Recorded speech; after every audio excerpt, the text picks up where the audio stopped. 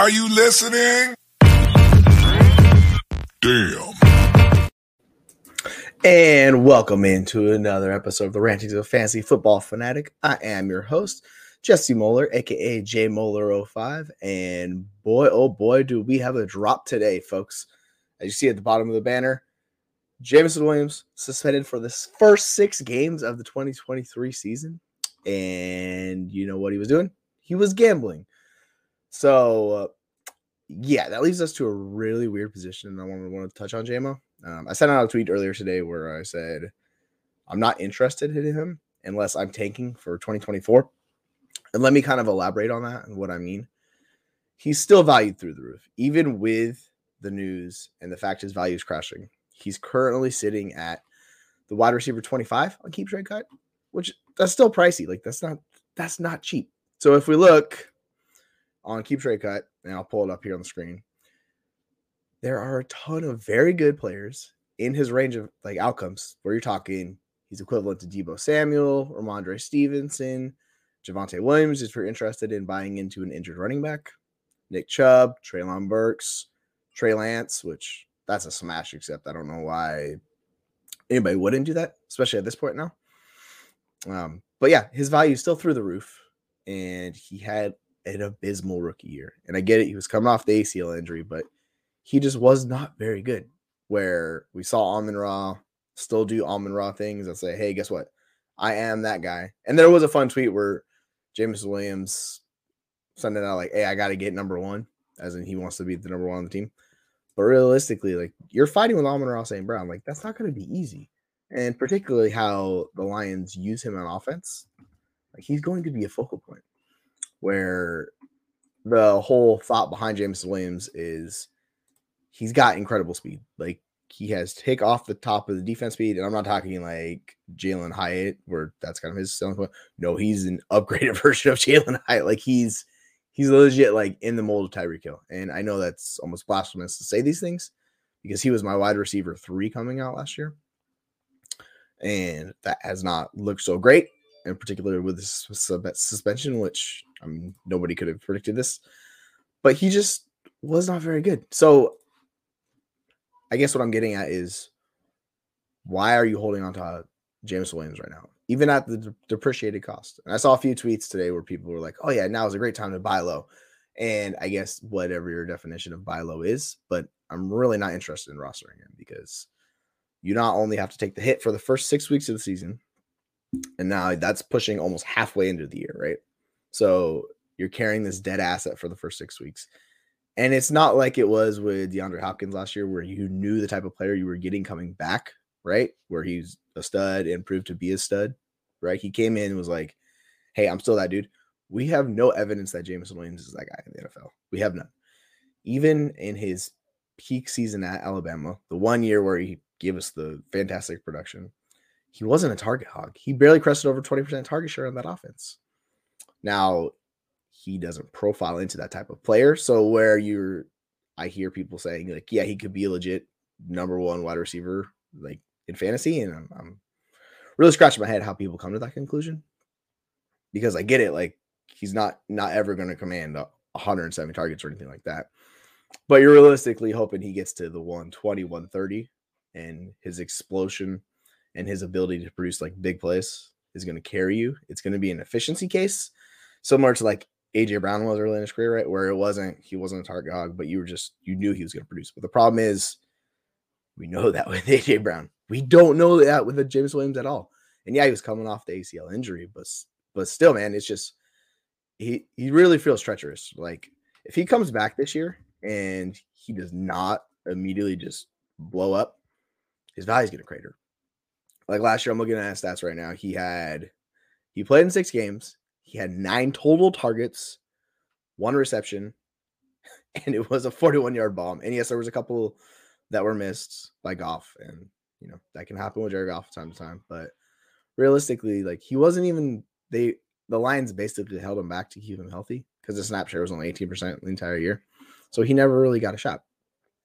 And I know we were going to say in response to that, like, well, he never got a shot. What happens when they quote unquote unleash him? And I'm like, yeah, what happens when they do unleash him?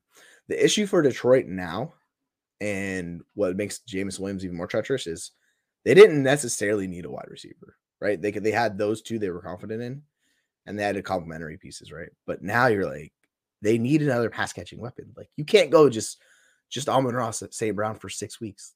That kills your offense. Like, and Amon-Ra isn't the type of wide receiver that's going to stretch the field, right? So he's very much in that intermediate and underneath. That's where he's going to dominate on all his targets and where he has his entire career. And he is one of the better wide receivers in the league. I don't get why people still discount him. The man's a stud. Like, let's knock that off. We saw what a primary slot guy could do, or what a primary slot guy has done in the league for a long time.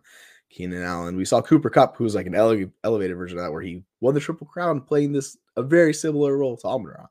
So the offense is going to go through Amon-Ra. And now you have James Williams coming back after the first 6 weeks. He's got to ramp back up to game shape. Like that's absolutely a thing. Like he's not just going to step in and just command 15 targets, 120 yards, 2 touchdowns. Like that's not the player he is. So realistically, at cost, and I saw on Keep Trade Cut, and I know Keep Trade Cut is not the best service in the world. I get it, but it's very standard set for measuring player values, which is easy to use and it works pretty well.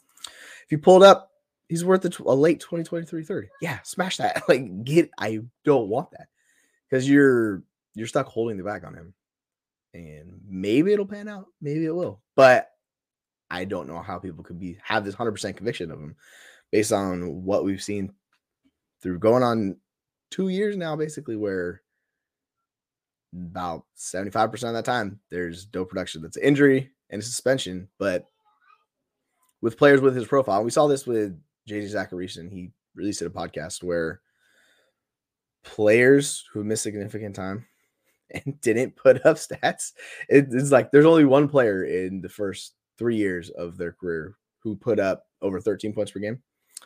And you know who that player was? It was Alan Hearns. Like, this is just, we're getting into outlier situation with Jameson Williams.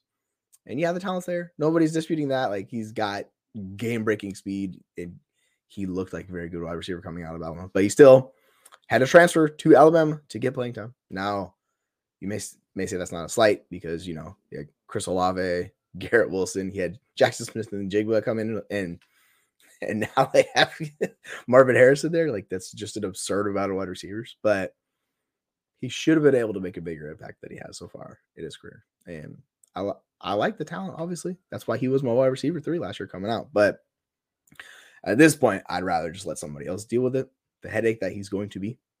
So if you can get anything close to those values for him, I would happily just get rid of him because it's going to be treacherous. And you'll see it. People will be like, oh, yeah, buy in now. But week 1, week 2, you're sitting looking at your roster just going like, man, I don't have Jameson until week 7. And when he does come back, we don't know. We legit don't know like what type of player he's going to be just because we don't have minimal production and injury on top of it. So yeah, maybe he comes back and maybe he's that difference making asset for your team and for the Lions and offense, right? But it's so many question marks, right? Like, why not just go get Treylon Burks? Like, you could do that trade. People are so low on Treylon Burks. Just go get Treylon Burks. He's the established wide receiver 1 in the Tennessee offense. He had a much better production profile coming out of college, right? So he's not the explosive athlete, but realistically, like, I want guys to earn targets. And for some reason, the community has soured on Treylon because he dealt with injuries last year and did not have the best season. But he still looks like he's got the potential to be a very good player. So if you're going to swap him for a year 2 guy, I would happily do that. Now, obviously, you can't get Drake London, Chris Olave, Garrett Wilson. The time has passed where that's available. But, you know, go transition. Maybe you want to package him and break him down into a few pieces. You want to take a risk on one of the running backs that's currently in a situation. You get a second plus, you know, Tyler Algier if you want to gamble that, or any one of those guys, right? You go James Cook plus. Like, you have options for players who are second year where you can get them. So I don't think it's 100% you just have to hold him. You can see what he's worth in the market. And if you get a good deal, yeah, absolutely sell him. I'm honestly not interested in buying until I see it from him, because I would much rather buy high once we see him be good than opposed to buy low now where you just don't know how good this player is because the profile is just not there. And it wasn't a super strong analytical profile to begin with, right? So it's basically the game tape. And if it's a trust me, bro type situation, like he's good, like maybe he is, but we just don't know. So it's a huge bombshell and it could work out, but it's going to shake things up for the Lions. Like they have to make a move now because their roster was heavily dependent upon Jameson Williams. So if that ripple effect causes them to grab a wide receiver, like imagine if they drafted freaking JSN. How would you feel if the Lions drafted JSN with their late first round pick, like pick 20, I think it is? How would you feel about Jameson Williams then? Like you have to realize someone's coming into that offense. Now, maybe they go get DeAndre Hopkins or something like that, right? Imagine how would you feel then? That's going to squeeze the life out of any targets that Jameson Williams is going to get. So just be careful with players like this in this situation where there's so much uncertainty and unknown with Jameson Williams. When these players are valued high, and this is why I was anti George Pickens, same thing. Like he didn't show us he was that good as a rookie. He showed us he was fine. But James Williams is even a bigger mystery box just because he didn't play. And when he did play, he almost showed us nothing. So, yeah, those two were my biggest sell at wide receiver coming into this year. And, yeah, we're going to amplify that more for Jameson Williams. Just realistically, if you can get out at the value that he's currently at, I'm happy to do that. If you can flip him for Ramondre, all day I will do that. I will take the bet because we know Ramondre is a good player. And I get it, he's an older running back. But seriously, like, get the production on our team. Now, if you are truly tanking for 2024, then go ahead. Go send a reduced price for Jameson Williams, right? If you believe in him, go do it. Like, even if I was tanking, though, I'd rather just hold the picks. Now, if I had producers, like if I had Chris Godwin's or players that are actually going to give me production that are older, right? Then, yeah, send those guys. Get them off your roster. And getting a Jameson Williams does help in that. Like, I'm not going to dispute that. If you're tanking for 2024, absolutely, go get him. Because you're locking up still a valuable asset, even if he doesn't produce. And, you know, when he does come back, you could sell him then. So there is the flip side of that. But realistically, in most scenarios, like in redraft, I'm not touching Jameson Williams. There's no chance I'm touching that guy. There are so many other players I'd rather draft. And especially at his cost right now, it's just he's too expensive for me to feel comfortable investing significant assets in him, especially with how the market views it. And this is how I play Dynasty all the time. It's does the player match up with how they're valued? And for instance, this is why Marquise Hollywood-Brown was such a buy for me last year. Reduced price for production. And he was a beast through week 6 before the injury came in, which is also why he's a buy for me again this year. He's playing in a quote-unquote terrible offense in Arizona, but somebody's got to earn targets, right? So use the market to your advantage. And yeah, go see what you can get for Jameson Williams because he's just overvalued right now.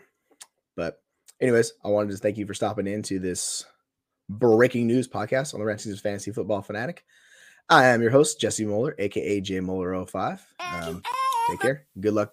We'll be focused on the draft. Are you listening? Damn.